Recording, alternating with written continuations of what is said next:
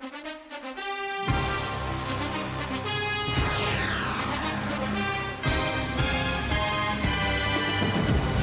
following program is a presentation of Fox Sports Radio Charlotte, the free Fox Sports app, available from Apple or Google Play, and always online at foxsportsradiocharlotte.com. It's time for the Uptown Sports Crowd. Here's Mackie Gallagher with Ben Cole. Good morning, Charlotte, and welcome to another week of the Uptown Sports Crowd right here on Fox Sports Radio, Charlotte 94.7 FM. We are on air from 9 to 10 a.m. every single Sunday. My name is Mackie Gallagher. I am joined by my boy, Ben Cole, as always. Got some exciting things to talk about. March Madness. This has been a fun one to watch. The Sweet 16 games are happening. The Elite Eight is being decided.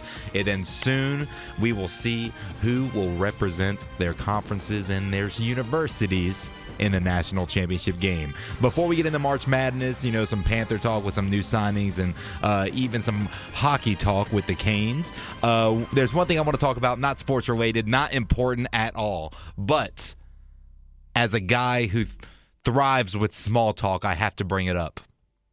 The weather. Ooh, the small talk of all small talks. The small talk of all small talks. The weather. The change in temperatures that Charlotte has experienced this past week. I'm leaving the house at work around 8 a.m. or to go to work, wearing my layers, wearing my dress pants, my pullover. And then within a few hours, it was 70, 75 degrees. And on Friday afternoon, it is in the 80s. You know how angry I was when I sat down in my car Friday afternoon, and the back of my arm, like my tricep elbow area, burnt? It hit the metal part of the seatbelt. I forgot that even existed. Yeah, I forgot that was an issue. It's already been an issue with weather because February was hot and mild. It was like Mother Nature took us out the freezer to defrost, sprinkle a little pollen on us, marinate us, and then March got really cold, stuck us back into the freezer. And now I feel like Mother Nature is prepared to roast us in the oven this summer. You're right. We're in that weird phase where North Carolina weather is just so hard to plan for. Because like you said, you wake up, and I'm going to be real. I don't check the weather. I just check generally cold, hot, warm, okay. But it's in that period now where it's cold. Dress for cold. And then you walk out of work and it's hot. Hot. You don't have some kind of physical tell that it's going to be hot or cold the way I think we talked about rain, this. My knee's hurting. I know it's going to rain in the next 30 minutes. No, I don't have one of those. Only thing I have, like we talked about a few weeks ago, was I'll get a headache sometimes if pressure change if it rains or something. Aww, but I can look outside and be like, oh, it's waning. It's waning. And I don't need weather to check if it's waning. And a social custom in this country that I am not a fan of are office jobs, corporate jobs. You can't wear shorts. No. Oh, yeah, that threw me off today. I walked into the studio and you were wearing shorts. I was. It was like a jump scare. A jump scare. This man's They are pale. They are very pale. I have not been able to give them a nice little I didn't look at your knees. Far. I didn't look at your knees because, I'm not looking at your knees. But do you have what part those... of the leg were you looking at? What? Just the general, it's there. They're shorts. But this man the got point legs. is, do you have those knees where there are baby faces in your kneecaps? I don't think so. Let me look I right do. now. So I have the them, baby though. face kneecaps. If you're unaware of this, some people, or you maybe, look in the mirror. You got to be standing straight up. You got to have relaxed, all the fat be relaxed so it forms it. But if you're standing up straight, some people's knees, their kneecaps look like a baby's face. Where? It's very, very interesting. Very interesting. See, But, yeah. I've always been bow-legged. So, when I'm standing how I normally stand, my knees are pointing outwards. My legs are not linear at all. Oh, I've seen you walk. That hurts, bro. That hurts. You know I'm bow-legged. You know I'm pitching Well, I was going to say, I used to have the same problem. Oh, and then you grew up. And then I went to insert sponsor here. No, I don't know. It's my left foot especially. That baby is at a 45-degree angle to my right foot every single time I walk. Mm-hmm.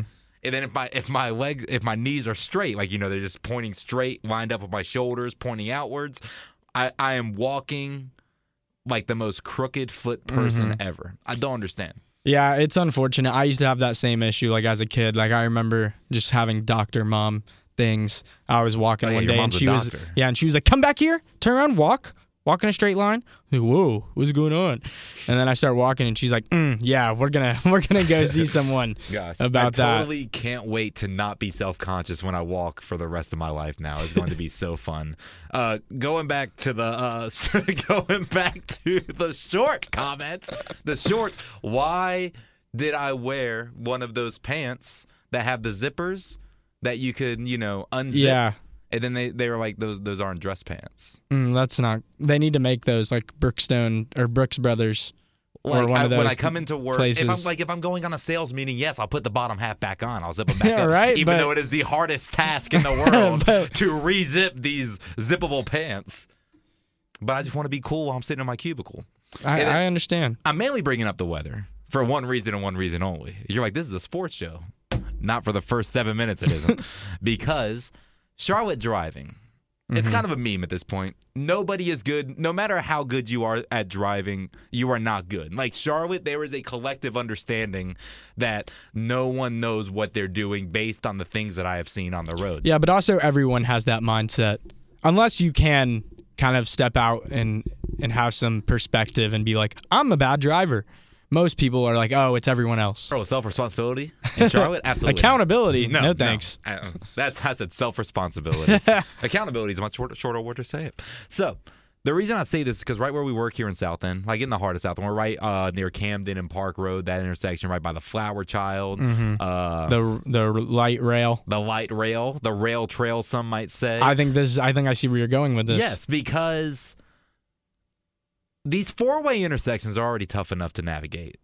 They're so difficult to navigate because nobody knows when to go. I know. Now, I'm not the best driver, but I know the order of four-way intersections. Yeah. Oh, you stopped before me? You were here before me? You go. Go. It doesn't matter which direction you're going. It's your turn. Yeah, and sometimes, if it's a close one, if it's like a buzzer beater, we're both getting there at the same time, I'll give them a little wave. Like, there you go. And do they respond to the wave? With waiting. Not usually. No, they don't. They wave back. And then I wave again, and then they wave back. And then they start to inch forward, and then they start going. And you're like, ah! No, and then just to throw in with the mix, because I see where you're going with this, with the warm weather. Yes. Now there's 8 billion people on the rail trail walking and or running.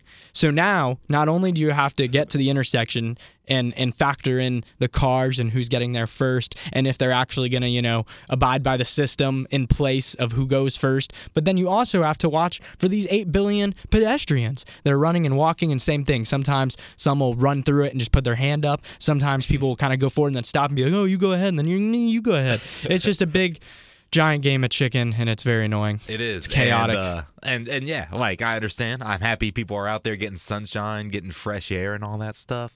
But, man. Stay out of the way. Like, it added, just trying to get through, like, the 3-4-way stop sign intersections, whatever, to get home. It added, like, an extra 7 minutes onto my commute. And I already have to drive a whole 7 minutes to work. I know. And that was making it 14 minutes on the way home. That's why I just paraglide everywhere. You paraglide? Yeah. Like a little flying squirrel monkey? Yeah, I street ski. Is that an actual thing? No, that would be epic though. You just put on you attach to someone's hitch, and you just. I've been seeing more contraptions on the road with people getting to work and. Well, I have seen Charlotte. Actually, this was not planned for the show, but this makes me think about it. Twice now, I have had sightings of it has to be a club of some sort. But they're these new things. I don't know if you've seen them, but they're like these one-wheel electric skateboards where, it's just one wheel, and then there's 2 little places to put your feet on the other side of the wheel. Yeah, and it's electric, and you go. Twice now, I have seen these clubs where it's like motorcycle gangs, but it's these one-wheel gangs. I have a video, but like 20 of them. In all demographics. Like, you'll see like an 8-year-old kid wearing like a snapback, like with a pack of Skittles while he's riding. And then you'll also see like a 70-year-old dude, like tatted up in a midlife crisis, like riding. 20 of them just in the middle of the road. They take up the entire lane. I'm like, what is this? But yeah, now you got to watch for those too. You said that was like a motorcycle gang. Could you imagine like 20 of them just like you're eating outside of Blaze Pizza or something, and then There's 20 like, of them just roll with up? Me. Yeah, with me. Who owns the North? No. The weather's gonna be great. Excited to see people out, but man, the driving in Charlotte just get a little bit more difficult when it's already difficult. And that's one thing that's funny because when family, from Winston-Salem, my family from New York, they come down to visit. That's the number one thing they always say, or they always comment on first, is the driving in Charlotte. And honestly, I think we just got to wear that title on our chest, loud and proud. But people from New York, you said? Yeah. But wouldn't the driving be better here just because are these people city folk? They go to the city a lot, but they're on Long Island. Okay. But the one thing, drivable. The one thing they say though is the thing. This like they're like this is what's wrong with the South, man. This is what's wrong with the South. They say everyone is too indecisive here. Like, yeah, everyone is too nice. New York City, like once you get to like the Jamaica area, once you get to like Queens and start getting into country, dude. Yeah, there's a Jamaica, New York. Once you start getting into the boroughs of New York City, like when you get closer to Manhattan, it's one of those things to where like you go, and that's why everything works because there's no tapping on the brakes; they just magically flow in. I couldn't drive in New York. Yeah, it's beautifully chaotic in New York. How like there's a language with the honking, like not a honk, not every honk is like yelling at you. Right. Some, there's like warning honks and stuff like that. And then, if you're a pedestrian, it's just pedestrians just go. Even if there's that red hand is up, everyone's walking. It's like if you're driving in New York, just wait till there's a time because you're not getting through. I think one of the worst jobs in terms of just the easiness to execute or the ease to execute is being a semi-truck driver or a truck delivery driver in New York City. How do you do that? I wouldn't do it. I don't know. I just see people doing this on small roads like Camden and Charlotte. Yeah, like the 18-wheelers like backing into the delivery like buildings. And I'm struggling in my Hyundai Elantra. Could not be me. That's why I'm a comm major. Comm majors do it best. Weather's getting nice. Charlotte's coming alive. And you know what else is alive? The March Madness tournament. Oh, segues are great, right? March Madness, full swing. It's been a fun one. Upsets from the get-go since like the first two games. People were upset. And now Sweet 16 games are happening. Elite Eights being determined. Final Four and National Championship is just ahead. Ben, you are the show's March Madness guy. You want me to break it down? You've been watching college basketball, paying close attention. You've been educating me as I'm watching just like a kid, just like, I don't know many of the players here, but I'm enjoying this good sport of basketball right now. But we've been talking when we're playing Xbox and stuff. We've been talking about some of the things that's been standing out to you in this March Madness tournament, some of the things that have caught you off guard, and some of the things that have surprised you. So take it away. Take it away, man. I'm ready to hear what and this is. Away because you were talking we to go. me, and I was like, no. Wait for the show. So let's see. Let's break down first half of the Sweet 16 from Thursday night. So there were, 4 games that took place Thursday night? In the first part of the Sweet 16, the winners advanced to the Elite Eight. So it was a fun night. First game that took place was probably the most exciting, if we're being honest. It was 7-seed Michigan State taking on 3-seed Kansas State. Michigan State reaching like their 8th straight Sweet 16 or something. Izzo just, as always, dominating the tournament when he gets in there. But Michigan State, hard-fought battle, went into OT. This one was a thriller. Kansas State ends up getting the W, as sports fans might know, 98-93. To advance to the Elite Eight. Shout out to our short king, Marquise Noel. 20 points, 19 assists in the win. I should have his height pulled up, but I mean he can't be much taller than me. I'm 5'8", and he looks pretty small out there. Calipari was disrespecting him when Kentucky lost to Kansas State. In the post game, Calipari was like, "Yeah, I mean the little man got like a big 3 on us." I was like, "Yeah, calling him the little man." And he called him the little man, and he was 1 rebound away from dropping a 20-20 game in college in the Sweet 16. Yeah, so this man said, "Put some respect on my name," goes on to play Michigan State and drops 20 points and 19 assists. Absolutely insane. They win 98-93. Now, I will say, Noel, I love your game. I love my short kings. But you almost threw that game away throwing up these 35-foot contested threes towards the end of the game. 2 or 3 possessions, he would just jack up a three from no man's land. Heat check, man. Yeah, but one was an air ball and the other one was not close either. So I was like, do you want to lose this game? But they got the win. Kansas State knocks out Michigan State. Now, really interesting play from this game that was kind of circulating on social media featuring Marquise Noel. So he's dribbling the ball up the court, and he starts yelling with head coach Jerome Tang for Kansas State. And they're barking at each other. And then in the middle of them yelling, Noel just chucks an alley-oop perfectly. I mean, it was right on the money. Perfect. Alley-oop for an easy 2.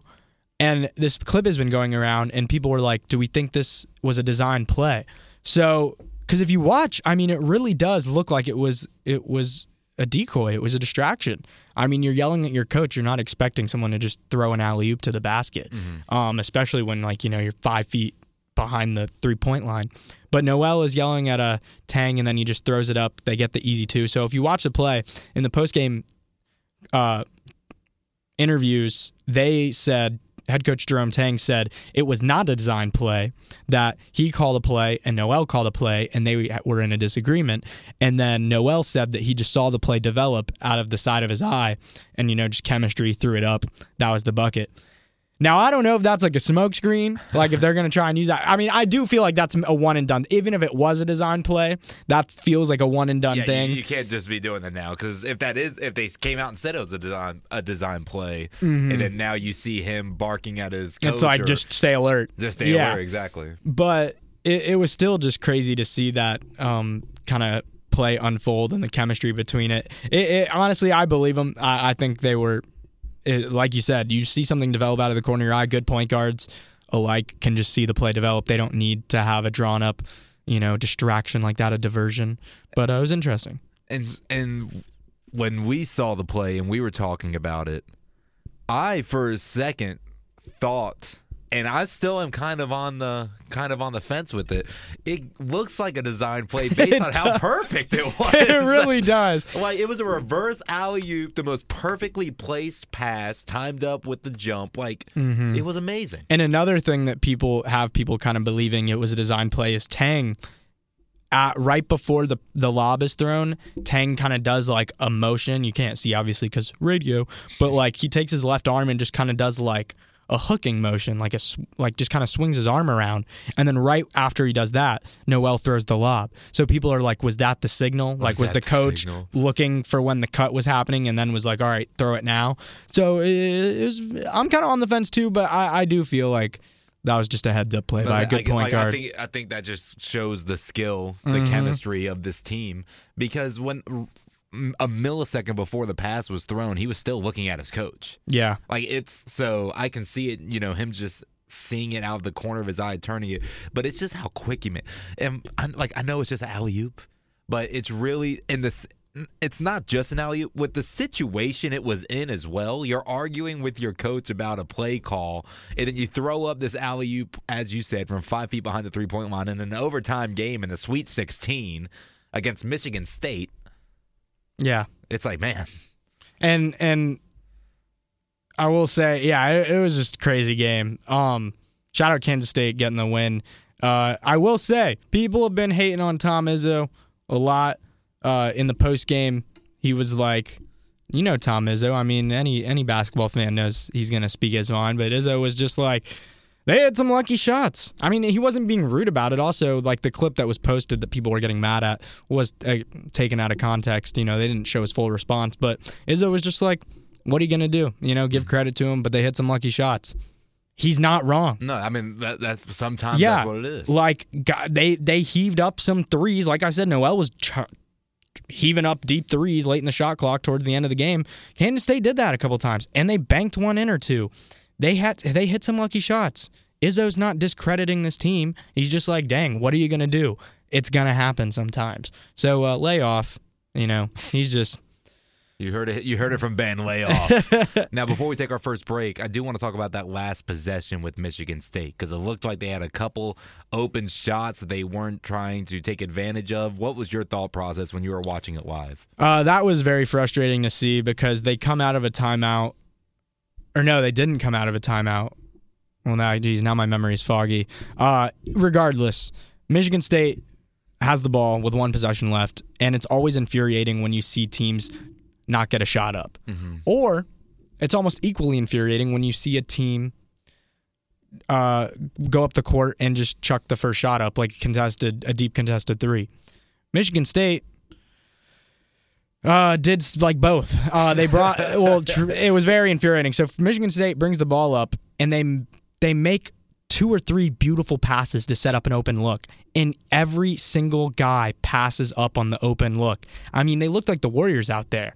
Like they were moving the defense a lot, getting every single guy that touched the ball an open look, and every single one of them pump faked or passed it up and swung it around. And ultimately, Kansas State regrouped, covered the last guy that the ball got to, and then next thing you know, he has to chuck up a contested three and doesn't even get the shot off, and Michigan State loses. That was very frustrating because the first 2 looks that they had were open threes, and there was still time left where if they missed it, they could have gotten an offensive rebound or something. Even after they didn't even get the shot off, there was still 1 second left when Kansas State got the ball, and they fouled, and that's why they lost by 5. Mm-hmm.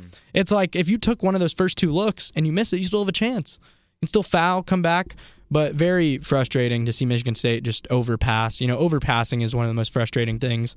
Yeah. Shoot!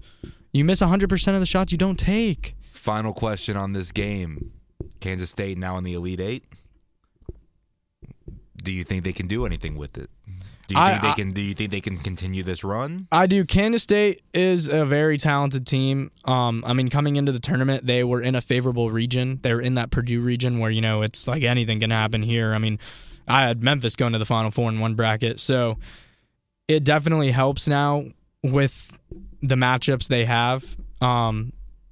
FAU. They just got to beat FAU, which is doable. But FAU right now has a lot of momentum. Mm-hmm. Kansas State will be favored in that game, but that'll be an exciting game. Yeah, Kansas State has a legitimate chance to make Final Four. Yeah. Shout out to our short king. Shout out to our short king. And just like Kansas State has a short king, the Uptown Sports Crowd has a short king, and his name is Ben Cole. Don't go anywhere. Uptown Sports Crowd will be right back after this. And now back to more of the Uptown Sports Crowd on Fox Sports Radio Charlotte 94.7. Move aside and let the man go through. Let the man go through. Move aside and let the man go through. Let the man go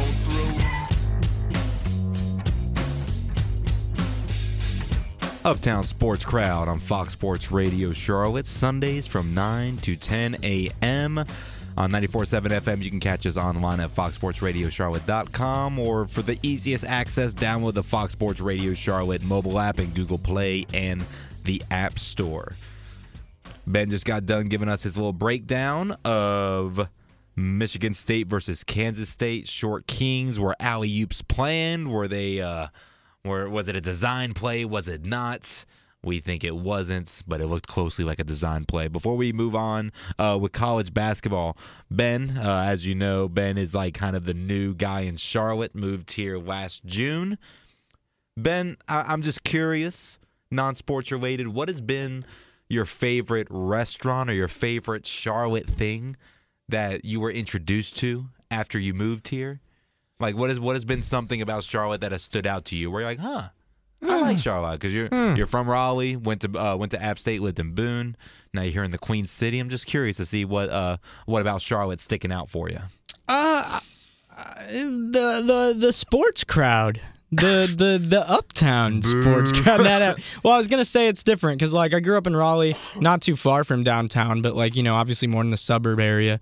So, but now in Charlotte, I live in the heart of South End. So there's just more around me. It feels more like city, obviously, which is something I like. I see myself as a city person. I like being walking distance from just anything basically. So that's one thing I really like. But also, if I lived somewhere else in Raleigh, I could have that same experience. But I don't know. It's just having a pro football team here is crazy. Mm-hmm. So really, like the sports scene and everything, Charlotte FC. It's weird just seeing like a soccer fan community here. Not used to that. Yeah. But and it's cool because you can see the stadium from the top of your parking garage or your apartment complex. So exactly. You can just be chilling up there and see the fireworks going off before the Charlotte FC matches or Panther games. Yeah. Yeah, I don't know. I like Charlotte though. Yeah. I could see myself here. I'm glad you enjoy Charlotte. I like you being in Charlotte. Now, back to sports. Back to college basketball March Madness. Back to Tom Izzo. Oh, we're going back to Tom Izzo. Yeah, we are. So I just said lay off Tom Izzo, but now I'm about to. You did. We just did a whole bit. I just did a whole bit. Saying lay off. But I love contradicting myself. So Tom Izzo also said last night something along the lines of, I have no problem saying the Big Ten, or, implying the Big Ten. He said, I have no problem saying we have the best league in the country regarding the Big Ten. What? I just got to go in on this man, Tom Izzo, for saying that because it's just factually incorrect. Big Ten, no doubt, has some good basketball programs. Like, you can't doubt it. I mean, they always have some of the best teams year in and year out. But when it comes to winning championships, which is the ultimate goal in any sport, results matter. You can't say the Big Ten is the best league in college basketball. I think 28 teams, let me double check. 28 teams from the Big Ten have made the tournament last 3 years. One of those teams has made the Elite Eight. This year, already no more Big Ten teams left after Michigan State lost to Kansas State.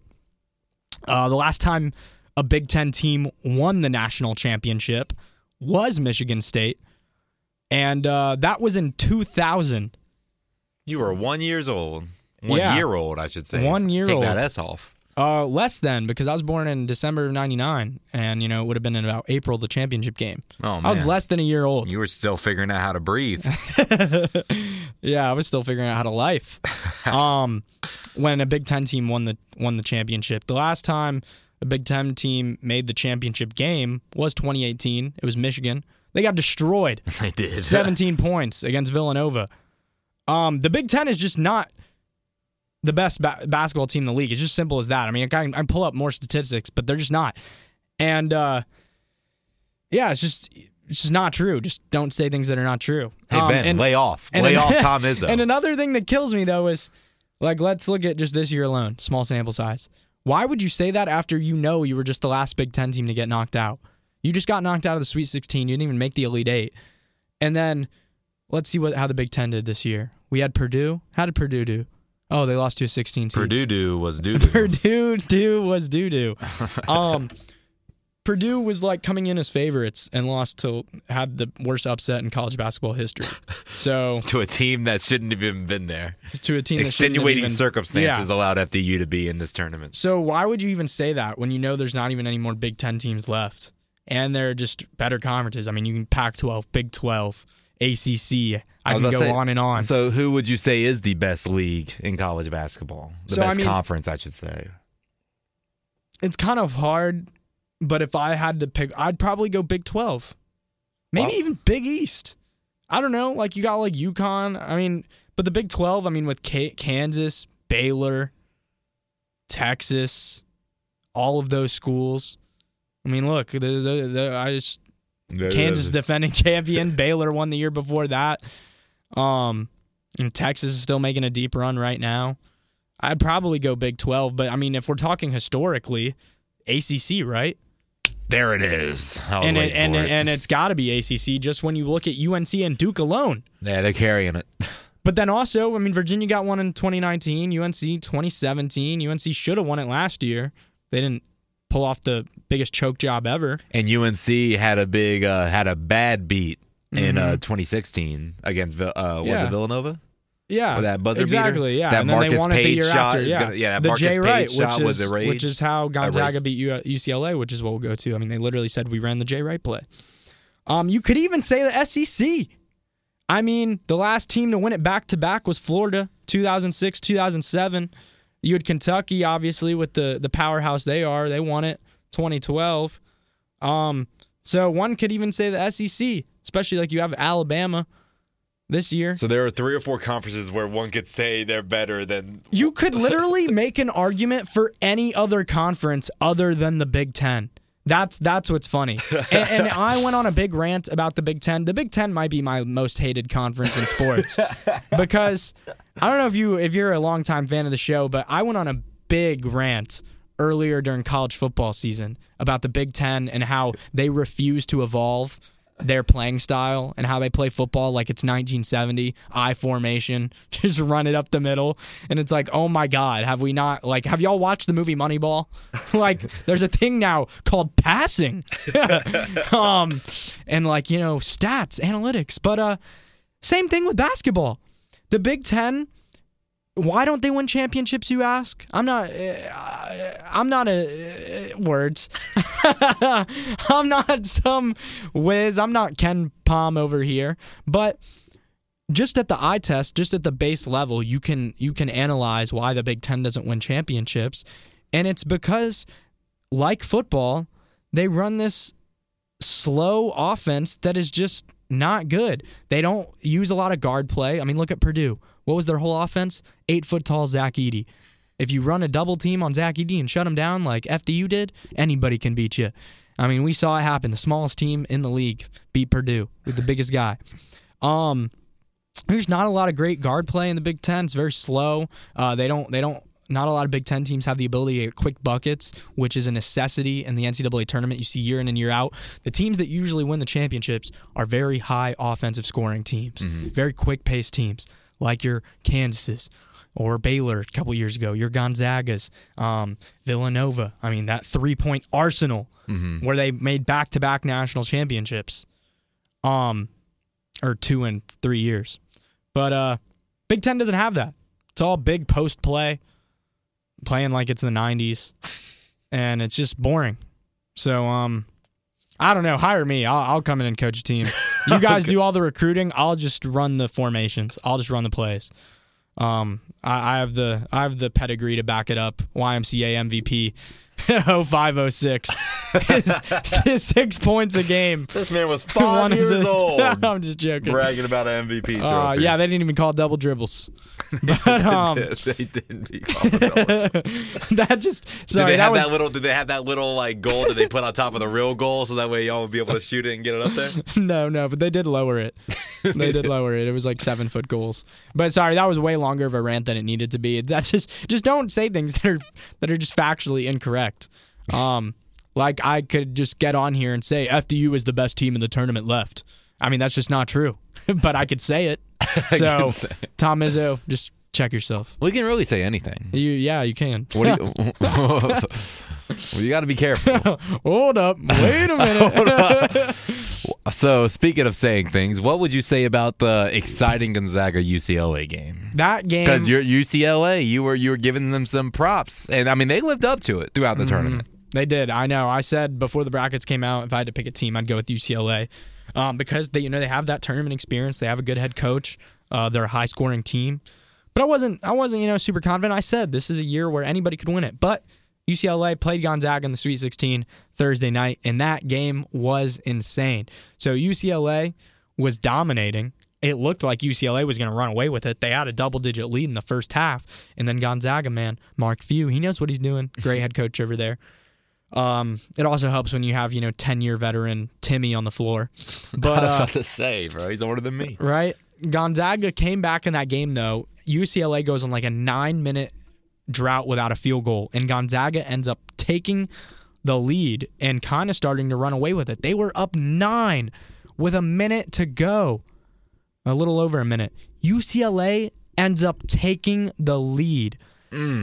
And, obviously multiple things. You blow a 9-point lead with a minute? A lot of things have to go wrong for that to happen. A, you have to miss free throws, which they did. Timmy, not a great free throw shooter, like 68%. Clanks both. Another guy missed the front end of a 1-and-1. UCLA starts hitting shots. They get an and one. They hit another 3. This is all in random order. This is happening. They also force a turnover. Gonzaga inbounds the ball, they throw it out of bounds, UCLA gets a bucket after that. Everything that could possibly go wrong is going wrong. I mean, it's crazy how in these moments when you start to see a team choking, it's like they forget how to play basketball. Like there was an inbounds play after they turned it over, right after they turned it over the first time. They barely get it in time, and then the guy like looks like he doesn't know how to dribble anymore. It's just crazy in these high-pressure situations. I mean, the Fab Five with Michigan. Yeah. I mean, that is one of the best college basketball teams to ever grace a hardwood floor, and they made a silly mistake in calling a timeout when they had no timeouts left, giving the game to UNC. It's just these high-pressure situations. It's just crazy. College basketball, man. I mean, they're younger than us now. Yeah. It's just crazy to believe. But I remember the feeling I had the first time I watched like the NFL and NBA draft, and it said how old these new players were, and I'm 3 or 4 years older than them. Yeah, I'm just eating a Bo-Sai Supreme watching these guys achieve their dreams. I'm like, I'm delivering pizzas for Domino's, and this man's signing a $19 million contract. I took down $80 in tips tonight. Hey, that was a good night. Oh, I know. That is a good night. Don't be hating on those $80 tip nights, man. But that Gonzaga game, I mean, everything that they could do to blow it, they did. And then UCLA ends up taking the lead with about 10 seconds to go, 11 seconds to go. Gonzaga calls a timeout. And now, this is where I mentioned earlier. In this timeout, I'm not sure if Mark Few, if this is what they drew up, not a fan of it, honestly. But they're down 1. And Mark Few said they drew up, they said, do the Jay Wright play. So obviously, if you're a Carolina fan, you're scarred by this forever. Villanova hit a buzzer beater 3 to win the national title game a few years back over UNC, where they dribble up the court, and it's basically like a pitch play back to the guard running behind you, and then they set a little screen after they pitch it back just to give you enough room to shoot it. So Gonzaga runs the same exact play.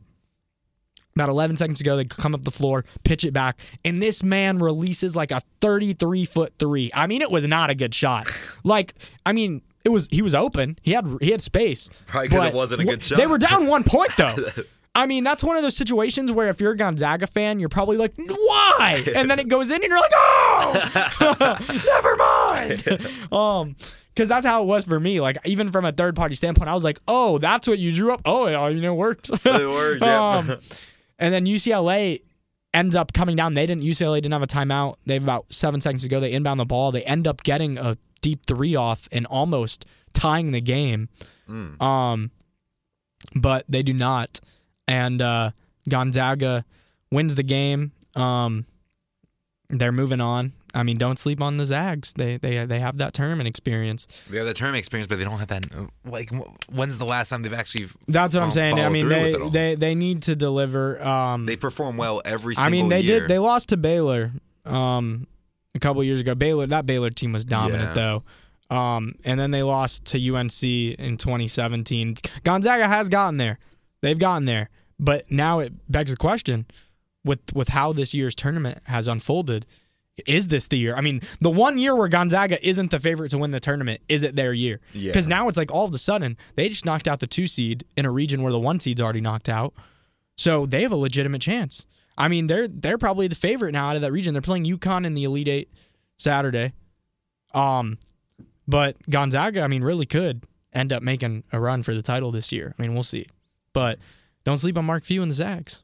Don't sleep. I don't think anybody ever does sleep on them. No, because they normally come in, as you said, as the favorites, and they always make pretty good or decent run into the Sweet 16. All Swedish, no finish. Exactly. So we'll see. Will this be the year? Will this be the year that you have been saying for weeks that anybody can win it? And I'm liking it because we talked about it, the amount of teams that are entering these final stages of the tournament, the Sweet 16, the Elite Eights. I mean, not many of them have won a championship already for the university. Mm-hmm. And like one that I'm keeping an eye on, and just because I was able to watch them in person when they played Chart, was FAU. I like watching FAU. Now with that dunk at the end of that game a couple nights ago.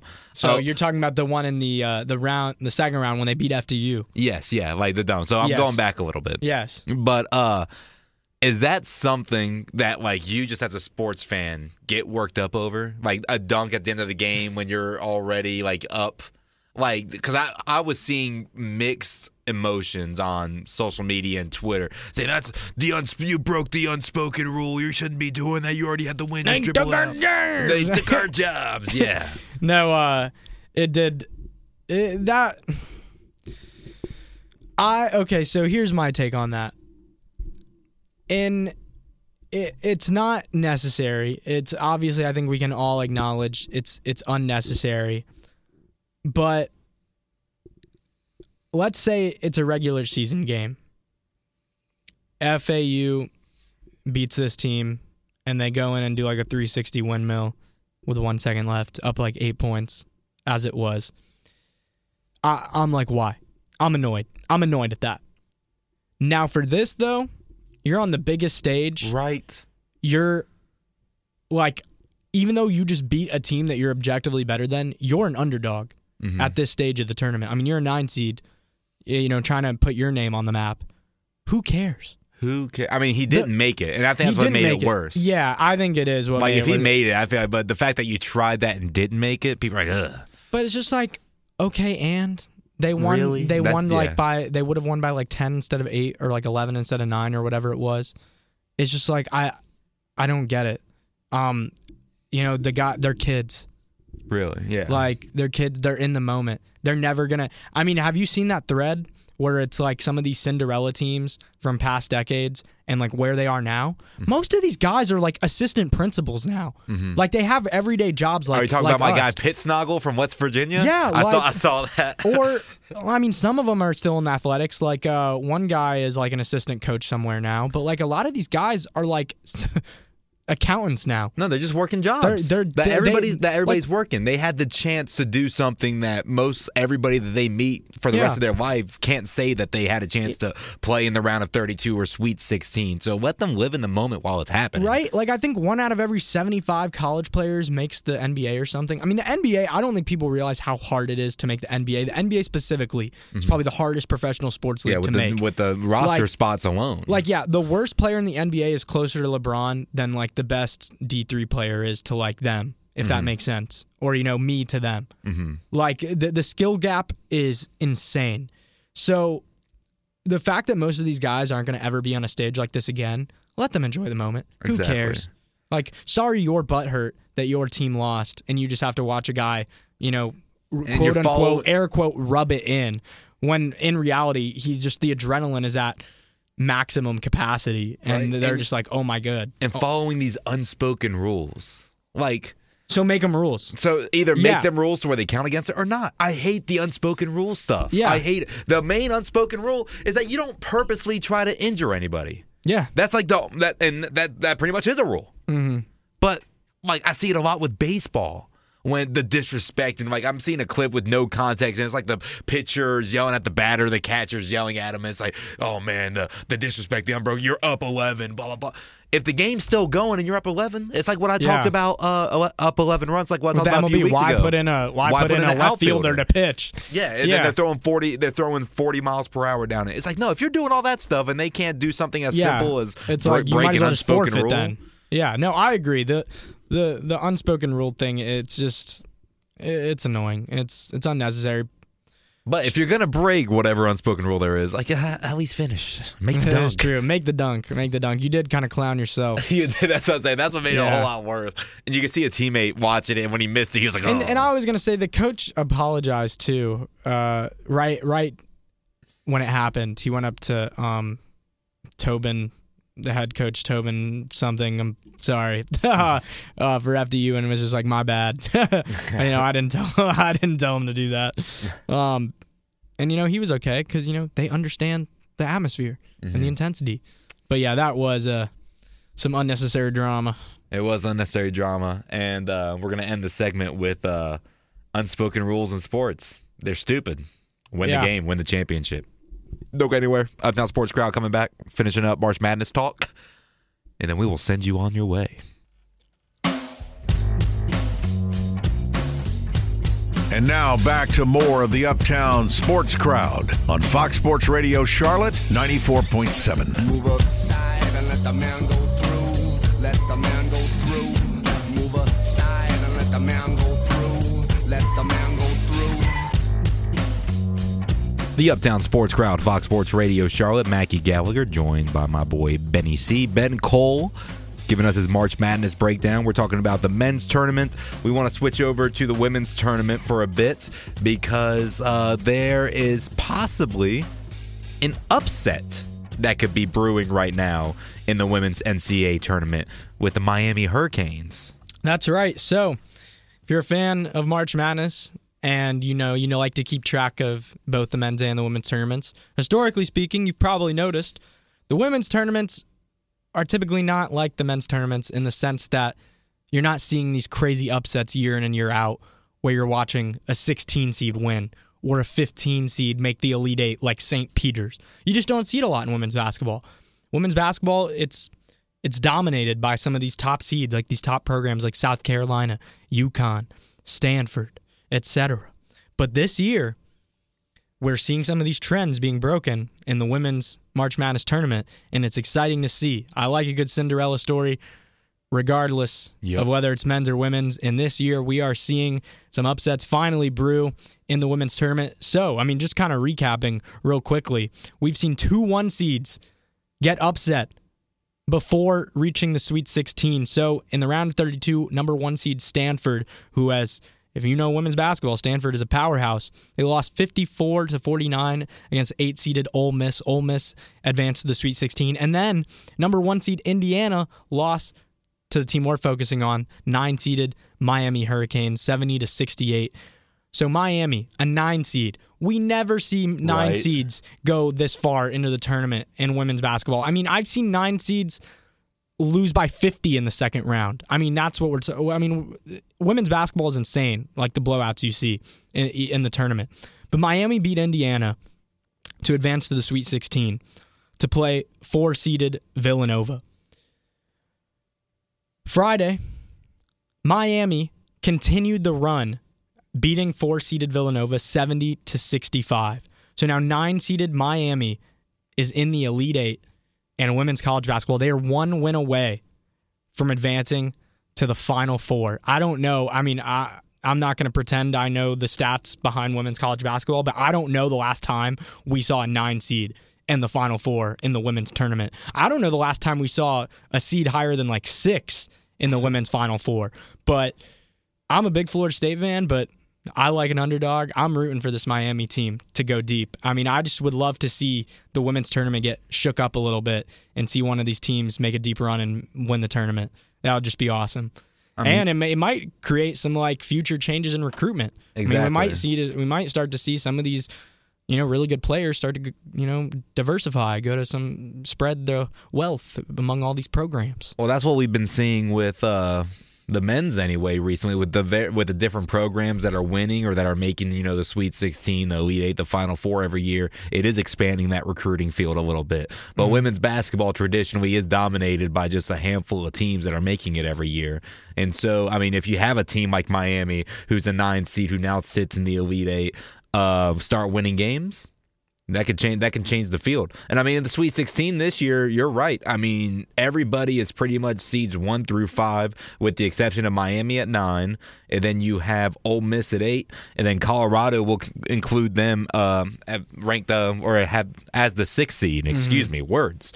But those are the three highest seeds in the Sweet 16 at 6, 8, and 9. Then everybody else is between 1 and 5, mostly 2s and 3s, since 2 of the 1 seeds have already been knocked out. But I'm excited. It's always top heavy though. If you ever are picking a women's bracket, you kind of can't go wrong putting all the 1 seeds in the Final Four. It happens a lot. At least all 1s and 2s. You just never see some of these teams make it. So it's so exciting, like you said, to see some of these outliers like Ole Miss, Miami, Colorado. But Miami punching their way through to the Elite Eight. We'll see if they make the Final Four. I believe they play Sunday. Yeah, they play today. We'll see if Miami can keep the run going. I'm excited, though. I'm always down for an upset. I'm going to have to definitely tune in to all the Elite Eight Final Four games of the women's tournament, especially knowing that some of these seeds that are in there are usually not in there historically. Exactly. And with the number 1 seeds, NC State was a good seed. You have South Carolina, who has been, a monster in women's basketball. They had that amazing and memorable game winner in both their Final Four and then the subsequent national championship a couple years back. That was a fun run to watch. Yeah, and like I said, speaking of South Carolina, they played 8-seeded South Florida in the second round and won by 31 points. I mean, unreal. I mean, that a 1-8 should not be a 30-point game.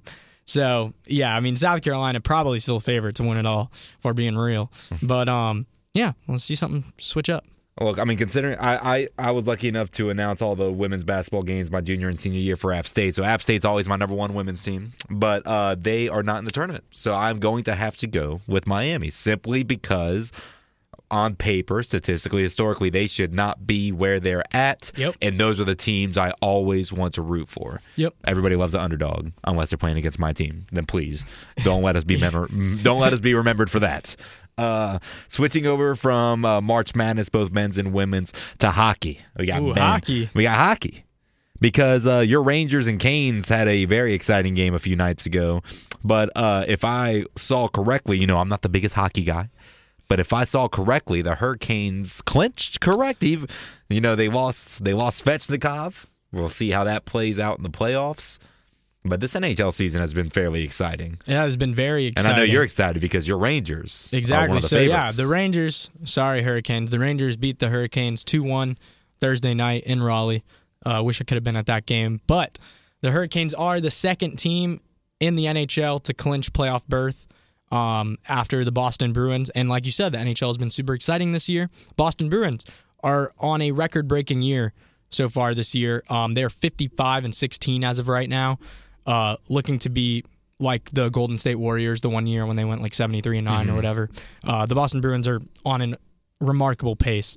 But the Hurricanes, second team in the league to clinch even after losing Andrei Svechnikov. We knew they were going to make the playoffs. Now it's really just a matter of how deep will this Hurricanes team go with no Svechnikov. But shout out Sebastian Aho, leading goal scorer, stepping up.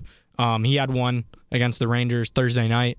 So he's really kind of stepped up. A lot of Hurricanes have, honestly, since Svechnikov going down. I think Brenda Moore, head coach Brenda Moore, has done a good job kind of just rallying the troops in that sense. They're playing a more physical game. Everyone's finishing their checks. They're wearing down teams that way. When you lose one of your leading scorers, you gotta, try some new things, switch it up a little bit. But the Hurricanes still leading the division right now in the Metro, battling between the Devils for that first and second place mark. So, with that being said, the Hurricanes only have a 2-point lead over the second place New Jersey Devils. If the Devils pass them, the Rangers and Hurricanes will play in the first round of the playoffs. And those are usually exciting playoff series. Exactly. The game Thursday night felt like a playoff game, just the intensity. The PNC was electric. I mean, I was watching the game on TV, and it sounded like I was there. It was so loud. I have always said, and this is the main reason why I try to keep up. One, so I can keep up in conversation with you, because you'll be like, the Rangers last night did this, Igor Shesterkin. I'm like, yeah, cool names.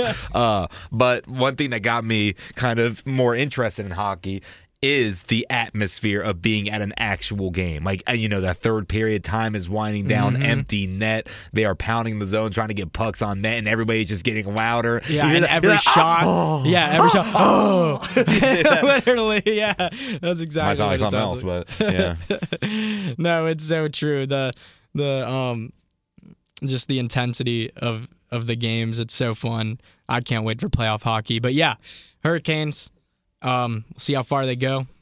It'd be nice. I know Hurricanes fans, y'all want to see a Stanley Cup soon, but the East, it's a battle. They're gonna have to get through either the Rangers or another good team like the Penguins out of the first round, and then they're gonna have to inevitably beat the Bruins, who are on their historical run to make the Stanley Cup. So a lot of hurdles to get through, but Hurricanes are a good team. They can do it. We'll see what happens. How far do you think they can go without Svechnikov? Like, in reality, like, how much do you think that, like, him not being on the roster with his injury is going to affect them when they get into these playoff series, especially if they get into these series that are going 6-7 games? It's definitely going to have a big impact. The Hurricanes are going to have like a second or third liner step up and start getting hot if they really do want to make a deep run, or they're going to need some exceptional goaltending. But that in of itself has been an issue. I mean, Fred Anderson has been just started his third consecutive game for the first time in like a season because he's been dealing with some injury issues. So Hurricanes just got to stay healthy. But realistically, I think I'm seeing a first or second round exit out of the Hurricanes. I do enjoy how the NHL and NBA playoffs align a little bit. Me too. Because I'm a big NBA fan. I really love the first round. I like how it is a series. I like how it is 7 games. I probably wouldn't be opposed to the first round being 5 games. But I'm saying all this because I feel like, as a casual hockey watcher and hockey connoisseur, I would say that I see way more, and I don't know if this is recency bias either, I feel like I see way more 7-game series in the early rounds than I do really in any other sport that has 7 or series that can go that high early on. I think it's true. Which is mainly just NBA. I think the new playoff format, so the NBA, the NHL used to do what the NBA does, and it's just, 1 plays 8, 2 plays 7, etc. A couple years back, the NHL changed it to now where there's 4 divisions, and the first team in each division plays the wild card. Or like the Eastern Conference, there's 2 divisions. The 2 first place teams in each division play both the wild cards, and then the 2 and 3 in each of those divisions play each other. So I think that playoff format just makes it where you see a lot of these teams that are just so close in skill playing each other, to which results in 7-game series and just tighter series. Instead of having like the 2 play the 7. And that's why it makes it so difficult now to make a cup run, even when you're so good. I mean, like the Leafs, everybody makes fun of the Toronto Maple Leafs because they haven't won a playoff series in so long, and it's because they're usually the second or third team in their division, and they have to play like the Tampa Bay Lightning in the first round. And yeah, it's hard to win a series when you have to play the Tampa Bay Lightning in the first round. And it's something NHL fans in the community have been upset about now because they want to go back to the old format because they're tired of seeing their teams play so well throughout the regular season just to play a first-round matchup against somebody that is equally as good. Exactly. Yeah. But we're heading into postseason time. We got March Madness, NHL is coming up, NBA. It's the best time for sports. You're reaching in your final the final 10 games of the season. I'm excited. Last couple minutes of the show, we're going to stick with Carolina, but with the Carolina Panthers. Oh, yeah. Because the Panthers signed DJ Chark. 1 year, $5 million deal. Good signing. I love it. It's amazing. It's cheap. Does not hurt the cap space. And one thing I love about this team right now and this offseason, which I personally think is the greatest offseason in Panthers history, with the coaching hires as well as the free agent signings, but you are having such a favorable position or a favorable situation for your new quarterback to come into. You have, although he is 33 years old, Adam Thielen, one of the better route runners and hands in the league. You have DJ Chark, which provides that deep, explosive danger to secondaries that the Panthers are playing. Terrace Marshall Jr., who has started coming more of form or has been forming into a more reliable Panther receiver last year when he actually started getting reps. Then you have Miles Sanders, Bradley Bozeman's re-signed. Hayden Hurst is going to be a great tight end. So right now, the offense for the Panthers is stacking up very well. And not only do I like this move with DJ Chark coming to the wide receiver core, because I do think he's a very talented wide receiver, although he has had some injury history. One thing I love about this signing is that the Panthers are now, in my opinion, completely free to do whatever they want with pick number 39 in the second round, which I think is absolutely crucial for this rebuild that they are starting right now with their new quarterback. They're not trying to replace DJ Moore. They're trying to get their quarterback comfortable in the pocket so that way he can get his confidence up, so that way he can get his first rookie year under the belt, and then when they're in the draft, they go after another free agent, which the wide receiver free agency class next year for 2024 is absolutely stacked. We talked about that on a previous show. You can find that on the Uptown Sports Crowd on Spotify, Apple Music, wherever you listen to podcasts. But having the complete freedom at pick number 39 to take the best overall player rather than having to focus on a position, I think is absolutely prime for the Carolina Panthers while still being able to fill that role that they probably were going to go after at pick number 39 with a talented receiver that has been establishing himself as a good receiver in the NFL the past couple of seasons. Yeah, they've done a tremendous job in this offseason. I'm just really excited to see this offense and just make the right pick for number 1. Make the right pick for number 1. CJ Stroud, Bryce Young. I really don't care at this point. Just don't go anywhere other than those two. Well, we appreciate you tuning in. For Ben Cole, my name is Mackie Gallagher. This is the Uptown Sports Crowd. Catch us every Sunday on Fox Sports Radio Charlotte from 9 to 10 a.m. We will see you next week.